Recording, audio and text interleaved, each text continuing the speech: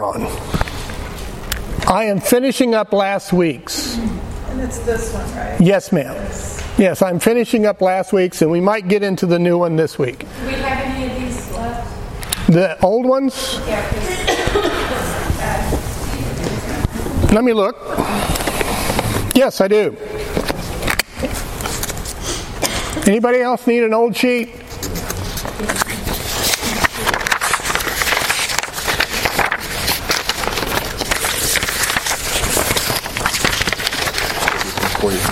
Thank you. I don't know how many more is needed. That's right. Thank you, Jeff. Yeah.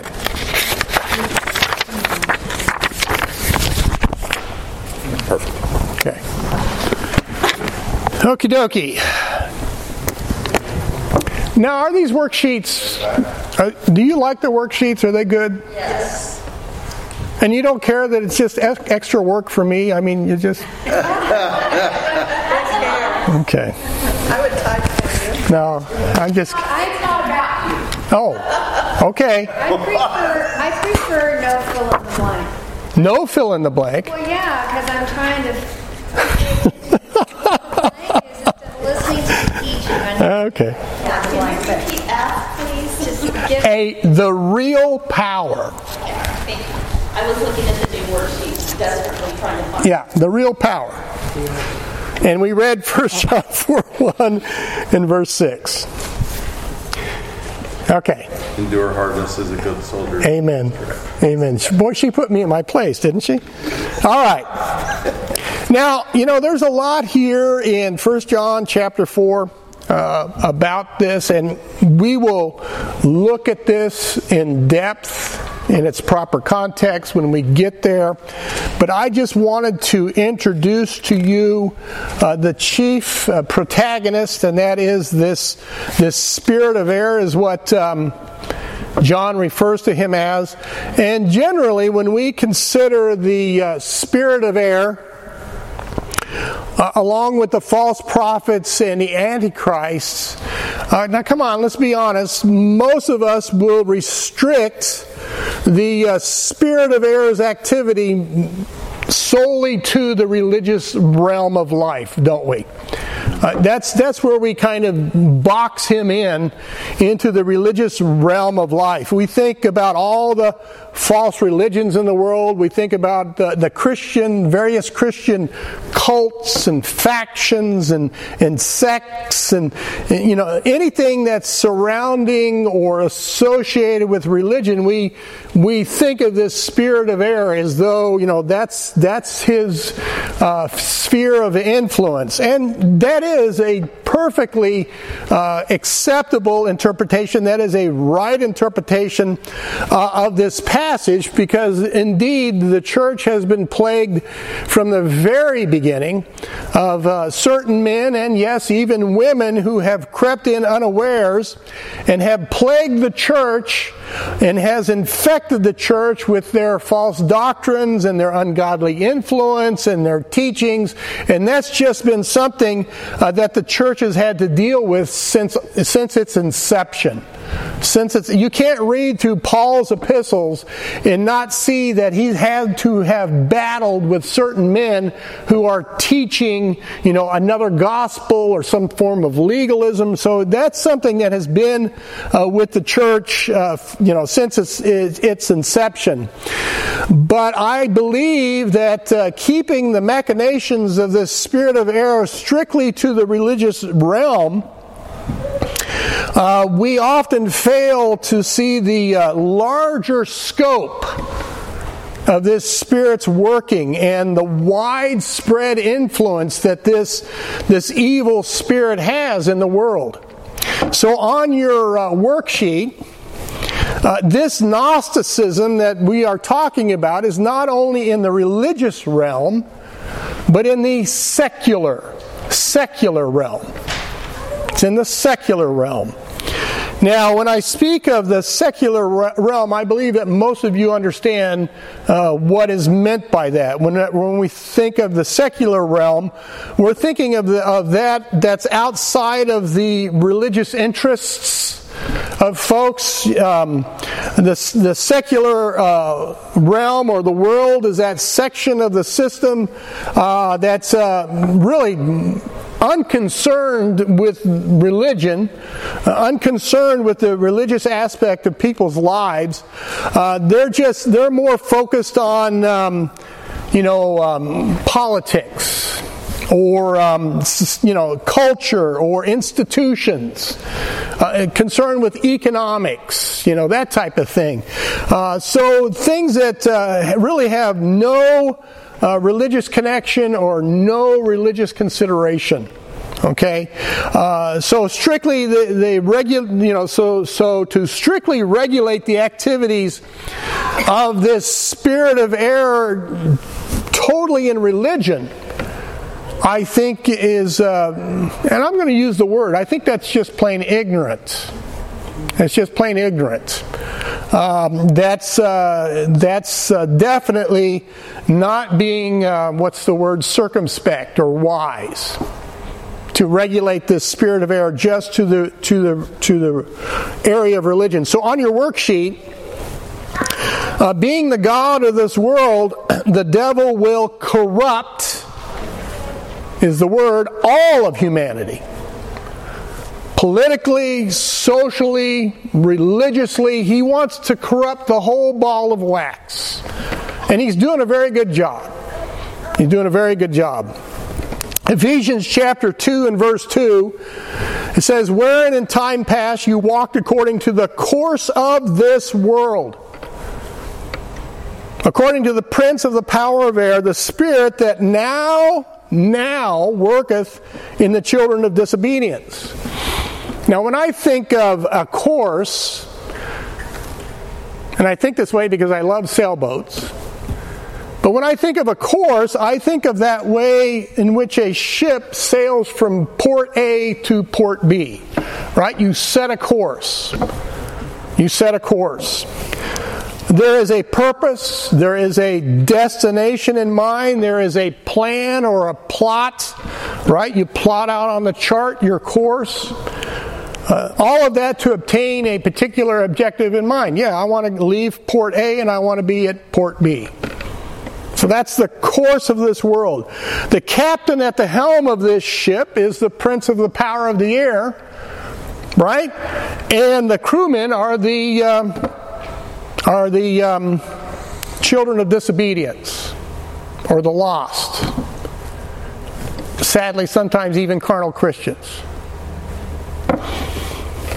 The course of this world, in this sense, concerning the spirit of error, is the mode of dealings in the affairs of this world, politically, socially, yes, and even religiously. And all of it is contrary to God's will. Okay? Now it may buddy up to what may appear to be God's will, but bottom line, port B is against God's will. Okay? 1 John 5:19 says, "And we know that we are of God, and the whole world lieth in wickedness." Now, does that say part of the world? Some of the world? No, it says the whole world lieth in wickedness. Currently, the mass majority of this world's politics, society, institutions, even religion, all of these are in subjection to this spirit of error and is influenced by his gnosis, or his knowledge, or his wisdom. You remember we went through James chapter 3, verses 15 and 16, and we looked at this wisdom that doesn't come from above. Where does it come from? It comes from the devil. It's fleshly. It's worldly. It's of the devil. And that's why John makes such a scary statement, because that really is a scary statement when he says, the whole world lieth in wickedness. Like an infant in its mother's arms. Or maybe a more appropriate, like a corpse laying in a tomb. It's engulfed in wickedness. That's scary. But when you look at the world, you can't help but say, you know what? I think he's right. Galatians 1:4 says, who gave himself for our sins that he might deliver us from this present evil world. It was evil in Paul's day. Guess what? More so today. Yeah, it's evil today. It's evil today. Now, the word evil has got two applications, two connotations. If you look through the Bible, the first application is whatever causes toil or labor or pain or grief or sorrow or catastrophe or destruction, that's referred to as evil. And then, of course, you've got the moral and the ethical aspect of evil as well. And that's the state of this present world.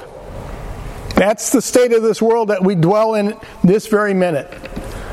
You know, we had a hurricane this past week.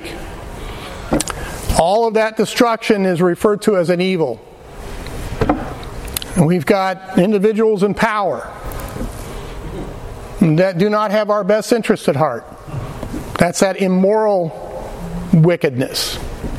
So that, you know, we see this. But praise God, there's the good news. We as believers in Jesus Christ have been delivered from this present evil world. Colossians 1:12-13 says, giving thanks unto the Father, which hath made us meet to be partakers of the inheritance of the saints in light, who hath delivered us from the power of darkness and hath translated us into the kingdom of his dear Son. You realize you're no longer citizens of this planet? We're now citizens of heaven. That's where our citizenship is. That's where our true home is. Because of Jesus Christ, He's delivered us.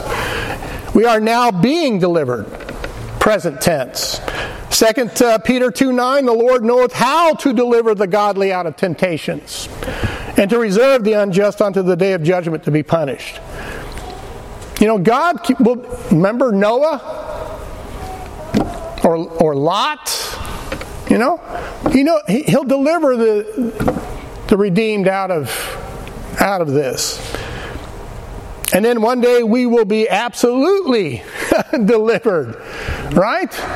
When the rapture occurs, according to 1 Thessalonians chapter 4. We'll be whooshed out of here. Which that kind of makes me nervous because I'm not a big fan of heights. But anyway, that's me. 1 Thessalonians 5:8, he says, but let us who are of the day be sober, putting on the breastplate of faith and love, and for a helmet the hope of salvation. For God hath not appointed us to wrath, but to obtain salvation by our Lord Jesus Christ, who died for us, that whether we wake or sleep, we should live together with Him. Now take note of what Paul here is admonishing. He's encouraging these believers who are of the day, the children of light, right? He says we are to be sober. What does that mean? Does that mean we don't get drunk? Does that mean we're teetotalers? What does that mean to be sober? That means don't lose your heads. Pay attention. That's the other aspect. It says don't lose your heads. Don't become overwhelmed by the encroaching darkness. Now, come on, be honest with me. If you watch what's going on in the news, doesn't that cause a little bit of trepidation to see everything that's going on? And if you're not careful, you can be controlled by that anxiety and that fear, that trepidation. And he says, don't. He says, don't allow that encroaching darkness to overtake you with alarm, with anxiety. And yes, you're absolutely right, Matt. It also means to watch, to be vigilant. To watch and be vigilant. You know, we as children of light, we can really become easily distracted from what our true purpose is. When we start seeing all this stuff around here, you know, we can really get distracted and we can start focusing on things that really we have no power over. We really don't. And then, of course, we have the Christian tripartite of faith, love, and hope to sustain us in this present evil world. You know, that's something that the majority of mankind does not have. But you do. You do. Tap into it. Tap into it. So why must we be vigilant? You know, why must we keep our heads and not run around like we've lost them? Right? Why do we resist being overcome by what we see going on around us, to be wooed to distraction? Because of the spirit of error. That's exactly where he wants you to be. He wants you to be fearful. Because when we're fearful, what does that mean? We're not trusting in God. Right? That's what it means. So that spirit of error, he is busy at work in the course of this world. He's deceiving men to deceive other men through his lies. And this spirit of error is that power behind all of this wickedness in high places. And we need to keep our heads, and this is the reason why we need to keep our heads, because the world needs to see that there is hope. The world needs to see that there is light in the midst of the darkness. But if we're running around like chickens with our heads cut off, exactly. What kind of light are we? What kind of hope do we provide? What kind of faith can we share? What kind of love can they experience? Ephesians 6:12 says, "For we wrestle not against flesh and blood, but against principalities, against powers, against the rulers of the darkness of this world, against spiritual wickedness in high places." That wrestling is true. Because it is. It's a wrestling. And this is a wrestling that the majority of the world knows nothing about. Oh yeah, they see the evil and they see the political upheaval and they see all of that, but they don't see who's behind it. They might see his minions, but they don't recognize who the true power is behind all of this evil that's going on. But we do. Why do we see that? Because we've been given the light. We begin the light. So on your worksheet, the coming Antichrist of Revelations will be both a political figure as well as a religious figure that will seek to enslave all of humanity under his iron grip. Okay, so political figure, religious figure. Now we know that because we've been told that. We've been forewarned. Now what I want to do is this is something you guys can check up for yourself. But what I want to share with you is this spirit of error at work. Spirit of error at work that men are ignorant of. I'm going to quote some things that you can find in your history books or whatever. These are actual events that have taken place. These are things actually said by the movers and shakers of this world. And I'm only going to share these with you. I don't mean to make this into a political thing. I just want to show you the spirit of error at work, unbeknownst to many of these leaders. A fellow by the name of, and this is not on your worksheets, but a fellow by the name of Paul Spaak, S-P-A-A-K, not the guy with the pointy ears. Did that go over everybody's head? Spock? Yeah, well. Paul Spaak was a Belgian diplomat, a socialist, and the first president of the United Nations General Assembly. So that's way back in the late 50s, early 60s. And he was also the former Secretary General of NATO.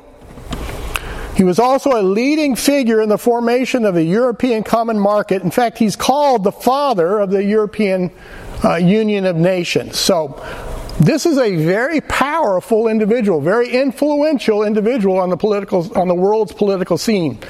So way back in, I think it was around 1959, 1960, this is what he said when he was addressing the United Nations General Assembly. He says, "We do not want another committee.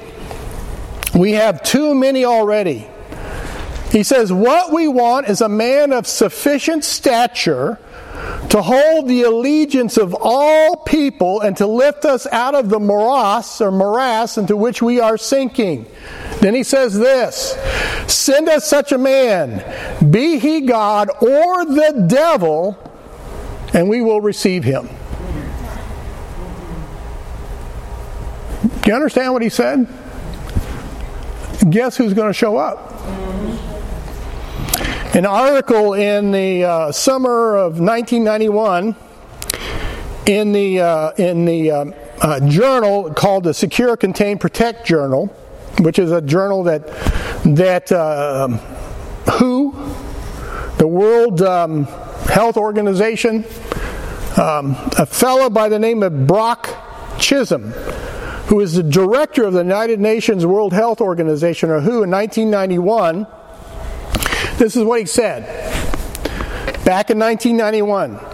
"To achieve world government, it is necessary to remove from the minds of men their individualism, loyalty to family traditions, national patriotism, and religious dogmas." Now, what better way to initiate this collective attitude globally than to foster a worldwide pandemic? We lived through that, folks. And as a side note, that guy died in 1971. And he's been gone a long time. Has he? But see, even back then, guys, even back then. Now, whether or not you go along with the latest controversies or theories, but hasn't it been proposed that this virus was created and either accidentally or intentionally released? Wickedness. George Soros, big fan. He says, "Globalization has rendered the world increasingly interdependent, but international politics is still based on the sovereignty of states." So George Soros, is what he's saying here, is he sees independent sovereign states as a major roadblock to the goal of globalism. Okay? That's what we're seeing today, folks. And George Soros has not hidden his intentions in wanting to undermine the sovereignty of the world's nations. That's why he finances some of these groups that causes trouble in some of these countries. Because he wants to break down the sovereignty of these states so that we can have a one world global government. Very wicked. Very wicked. And George Soros, he's not the first one to come up with this. Back in 1974, in the Journal of Foreign Affairs, a man by the name of Richard Gardner, who was a former Deputy Assistant Secretary of State under the Kennedy and Johnson administrations, back in 1974 of April, he says this. He says, "We are likely to do better by building our house of world order from the bottom up rather than from the top down." He says, "An end run around national sovereignty, eroding it piece by piece, is likely to get us to the world order faster than the old-fashioned assault."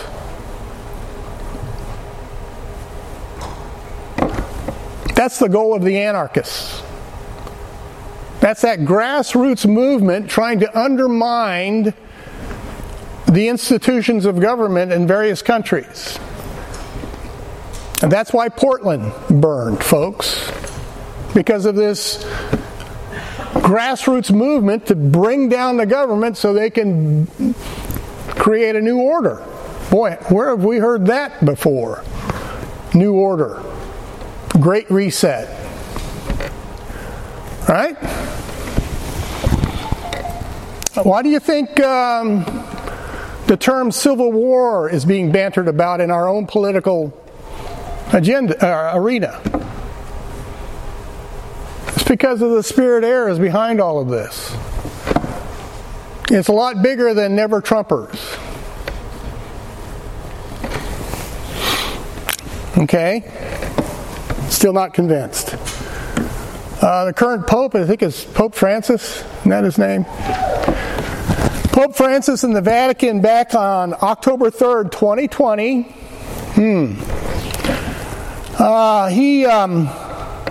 He wrote a papal letter called an encyclical. And he's on board for this new socio-economic world order. And he sent this letter to all the bishops of the Roman Catholic Church entitled Fratelli Tutti, or Brothers All. And in this letter, Pope Francis blames capitalism for the world's most pressing problems, derides the concept of private property, holds up collectivism as superior to the rights of the individual, and calls for open borders and a termination of national sovereignty. That's the Pope throwing his hat into the ring. Well, the Vatican turn loose some of their money and open up their borders. They're not going to open up their... And in this very same letter, the Pope cites that COVID-19 is possibly the trigger event that will usher in a new age of man-based utopian groupthink. He said the COVID-19 pandemic momentarily revived the sense that we are a global community, all in the same boat, where one person's problems are the problems of all. He says, once more we realize that no one is saved alone. We can only be saved together. So you got to be in their camp, is what he's saying.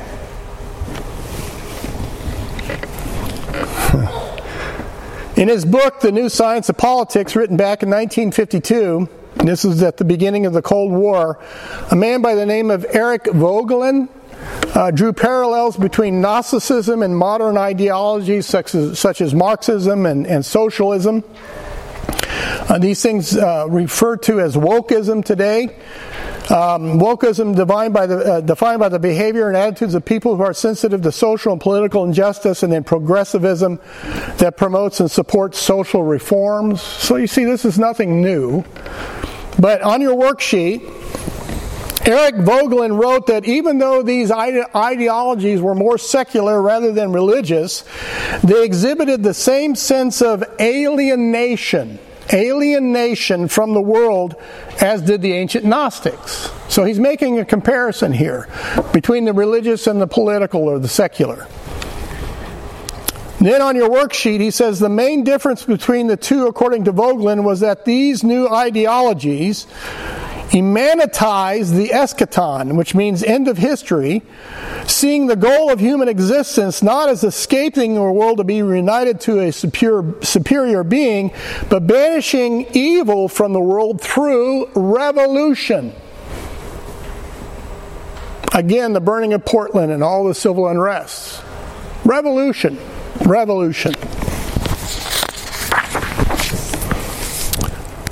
Take note of the word emanitized. Okay, this means, on your worksheet, this means having existence only in the mind. Restricting entirely to the mind and being given a domain within the mind as an inherent quality or ideal. So this is something that only exists in the mind. Our current president, while campaigning, he stated in one of his speeches, "We choose truth over facts." Truth. What truth? The truth that exists in the mind. You see a red circle, but in your mind it's a green square. Therefore, since it's a green square in your mind, this cancels out this being a red circle. So therefore, his truth supersedes fact. That's what this word means. Are we not seeing that going on in our culture today? These facts are manufactured to manipulate the people. The spirit of error at work. These facts exist only in the idea, in the mind. And when you put these facts under these truths under the scrutiny of facts, instead of following, I'm only using their terminology, instead of following the science as it claims to do, it denies the science and it shouts its truth, attempting to drown out the facts. The demons that these modern Gnostics battle against are the evils known as systemic racism, white privilege and supremacy, misogyny, homophobia, transphobia, environmentalism, intolerance, or anything else, any of the other buzzwords. The spirit of error is at work. This spirit of error has ingeniously weaved his gnosis, or his gnosis, his knowledge throughout society, politically, religiously, institutions of learning. Right? When Pastor Randy gave his apologetic study, he mentioned a word, he called it intersectionality. I don't know if you were there or if you might remember him using this word. He said intersectionality has become a slogan to promote a coalition against the interlocking matrix of oppression, at the center of which is the Gnostic evil demiurge or the white straight Christian male. We read that, we hear that in our news. We're the problem of the nation. If you believe in the Bible, if you're the problem. You're the problem. On your worksheet, in his book, Vision of the Anointed, Thomas Sowell points out that the common thread of these positions is to see knowledge not as a result of processes of study, learning, and discovery that are accessible to anyone willing to make the effort, but, here's your blank, as a special enlightenment. Special enlightenment of the elect ones. These elect ones have received insight that others cannot share or appreciate, and if they try to, then they are accused of cultural appropriation. Now, guys, I'm not on a political box here. I'm just telling you, this is what's going on. Yes, sir. What was your last one on the same? I can't say that. That word up there. Militarization. Yes. In our country under the name of progressive identity politics or wokeism. Wokeism. Wokeism. Okay. Wokeism. Yep. Wokeism.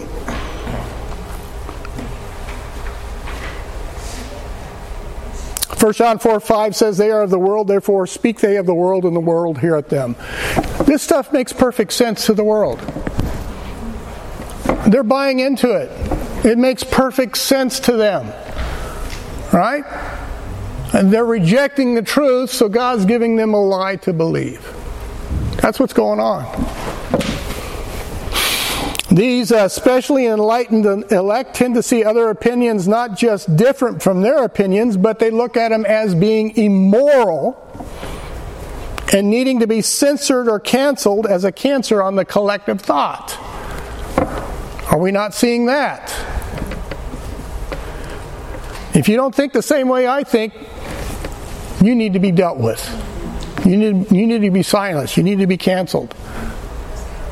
There's folks in jail right now because of that. in this country. Again, my intention is not to make some political statement or bring about, a moral majority movement. That's not what I simply want to do. Is expose you to the spirit of error that's, alive and well and at work. And these are just some of the things that he is busy about. And I wanted to show you that, the spirit of error is just not regulated to religion. It's across the whole spectrum of humanity. It's across the whole spectrum of humanity. His influence and corruption is what John wrote about, what Paul wrote about, what Peter warned about. He's very, very busy. The spirit of error seeks to influence every aspect of human society, from our families that he's trying to destroy, through our religions that he's influencing with lies and false doctrine, politics, education, economics, the whole spectrum of humanity. He's an incredibly intelligent being. But he's wicked and evil. The common denominator, whether religious or political, progressive or conservative, is that they both hate the truth. They both hate the truth. I don't care if you're on the right side of the political spectrum, because let me tell you, just because you're on the right side of the political spectrum doesn't mean you're not under the influence of the spirit of error. We always talk about, we always see the wackiness on the left side, and there's some wackiness on the right side. They're both under the spirit of error. They're both under this influence of the spirit of Antichrist. And they will both go to extreme lengths of denying reality to bolster their abstract and often absurd ideologies. You got one side that says, buy all the guns and ammunition you can, stockpile your food and go into the mountains and dig a hole. And then the other side, we've got a school that will cater to a little girl who identifies with a cat and provides her with a cat box in the bathroom, because it exists here and it denies reality. But for some reason, there's the mindset that we cater to this that exists only in the mind. That's why they don't like this book. Because this book shines a light on that stuff and says, no, that's wrong. Well, how dare the Bible tell me I'm wrong? What is it? It says men love darkness rather than light. Why? Well, it's because it exposes their evil. It exposes their evil. The Gnosticism of John's day and Paul's day, it's the same today. It's just under a new name, spouting new terminology, wearing a different suit, but it's still espousing the same error, motivated by the same spirit. So on your worksheet, and we'll probably close with this, this is why the Apostle John opened this epistle with these first 4 verses that we're going to look at next week, that he was an eyewitness to the word of life, that is the light of men, and that it is not some emanatized, there's your word, figment of his fleshly imagination. 1 John 5:9 says, if we receive the witness of men, the witness of God is greater, for this is the witness of God which he hath testified of his Son. You see, this stuff here is the witness of men, the testimony of men. And so many people are falling in line with this. But the reality is Jesus Christ. But they don't want anything to do with that. But that's the light. No, we've got our own light. Thank you very much. They don't want anything to do with that. This is the record, and we can believe it. This spirit of error is alive and well. There's a book. I can't remember the guy's name. I really enjoyed his books. He wrote Red October, and I can't even think of his name. No. Anyway, he also wrote a book called Ever-Present Danger. And that's what we live in. We live in an ever-present danger. That's why we need to be sober. That's why we need to be watchful. 1 John 5:19, he says, "And we know that we are of God, and the whole world lieth in wickedness, and we know that the Son of God is come and hath given us an understanding, that we may know him that is true, and we are in him that is true, even in his Son Jesus Christ. This is the true God and eternal life."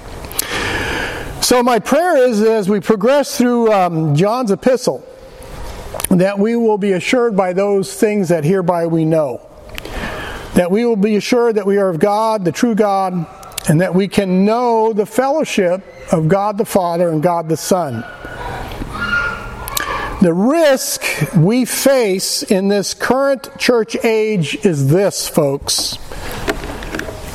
Right here. This word emanetized. We do not want to emanetize our relationship with God. In other words, it exists only in our minds. Now think about that for a minute. We don't want our relationship with God only to exist in our minds. You start that and you're going to be like the Laodicean church, and you're going to think you're A-okay. I don't want a relationship with God just in my mind. I just don't want to know about God. I want to know God. You understand what I'm saying? So many people are content with the mind, the emanetized God.